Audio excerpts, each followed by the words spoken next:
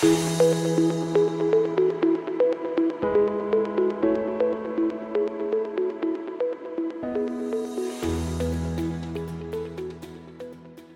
listeners to LinkedIn Leverage.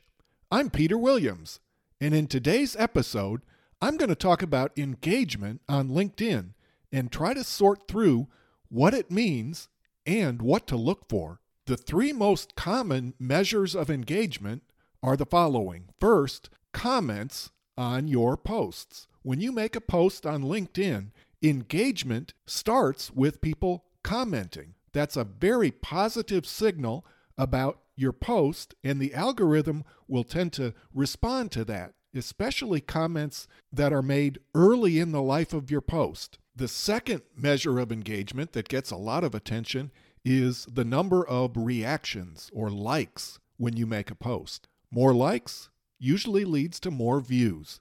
And then the third sort of visible measure of engagement that people look at carefully is the number of times your original post is shared. Each of these is considered desirable. They're considered signals to LinkedIn, signals to the algorithm that people like this post, people are engaging with this post, and therefore the algorithm decides to show the post to more users. That's a positive thing. We look at our views to our post and say, well, if more people are looking at our post, that's got to be a good thing. Well, all of the forms of engagement that I've mentioned so far are visible. I'm fascinated by some invisible forms of engagement, and unfortunately, we can't see the exact effect that they have. We know they've got to be important. We know that LinkedIn has the information, and it stands to reason that LinkedIn is using these measures, these forms of engagement, to also measure the interest that people are showing in our posts and using that information to decide whether to show it to more people. And some of these invisible forms of engagement are, one, dwell time.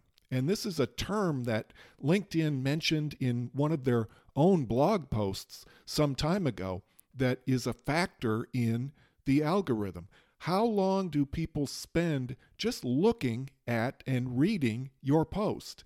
Even if they don't take an action, we know that most LinkedIn users don't engage. They don't post and they don't react. LinkedIn is allowing for that, and they're taking account of dwell time. Somebody just being interested enough to stop and read your post. How about the number of times on your original post that somebody clicks see more, which after 3 or 4 lines of an original post that might go on longer than that, they only show the first 3 or 4 lines and then they click see more. Well, that's a form of engagement, and it stands to reason that the algorithm looks at that. How about number of document downloads when you make a document post? Are people clicking through your document? Well, that would contribute to dwell time. How about downloading it? That would be a really strong form of engagement. I have uploaded documents before. They tend to be pretty well received posts. They get a lot of views, but I would love to have the information on how many people are actually clicking through the document, and then how many people and who are downloading it. That would be engagement that to me would be worth its weight in gold to have specific information about. How about the number of times a post that I make is saved? That somebody clicks those 3 dots in the upper right corner of the post and gets the drop-down menu and clicks save. I like that so much I want to come back to it. I have no idea. LinkedIn doesn't tell me, but it has got to be considered a very strong form of engagement.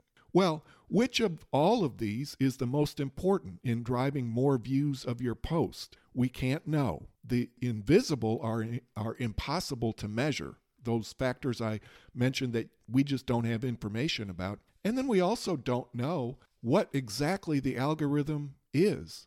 There's a lot of great research out there, and I'm a person who likes to follow that, and you may be as well. But we don't know for sure. We know it's likely always changing. For me, a statistic I look at fairly frequently, and I think it's a good indicator over time is to look at the number of views of a post that I make and calculate a percentage, divide that by the total number of my followers. A rule of thumb that I've heard, I think it's a good rule of thumb, is that an average post should be about 15%. It should get a number of views that equates to possibly about 15% of your first level network or your number of followers. In recent months, I have switched to creator mode and I've been posting more frequently, and I've seen my average increase to about 25%. So I've been doing pretty well. Posting more frequently also gives you more feedback on what works, and so you get better at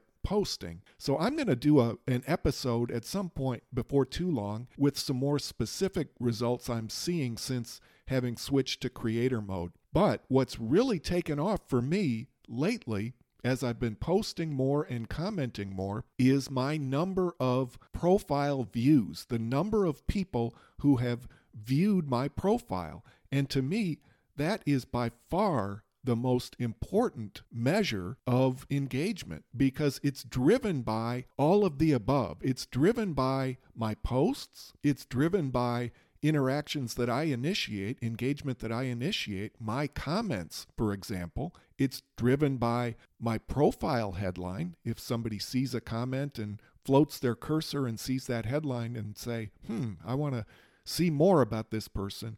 It's driven by me putting my profile link in my email signature. It's driven by all of the above.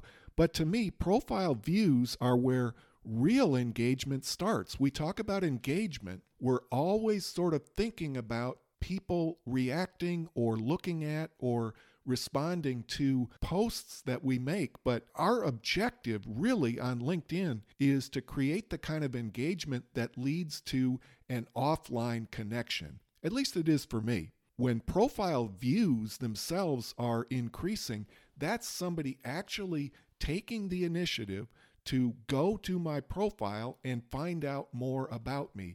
And that's the first step in real engagement. Well, what do you think? What's the most important form of engagement on LinkedIn? Let me know your thoughts. Send me an email to peter@linkedinleverage.com or send me a direct message on the platform. I'd love to hear your opinions as well. Well, thanks for listening today. That's all for this episode. I'll talk to you again soon on LinkedIn Leverage.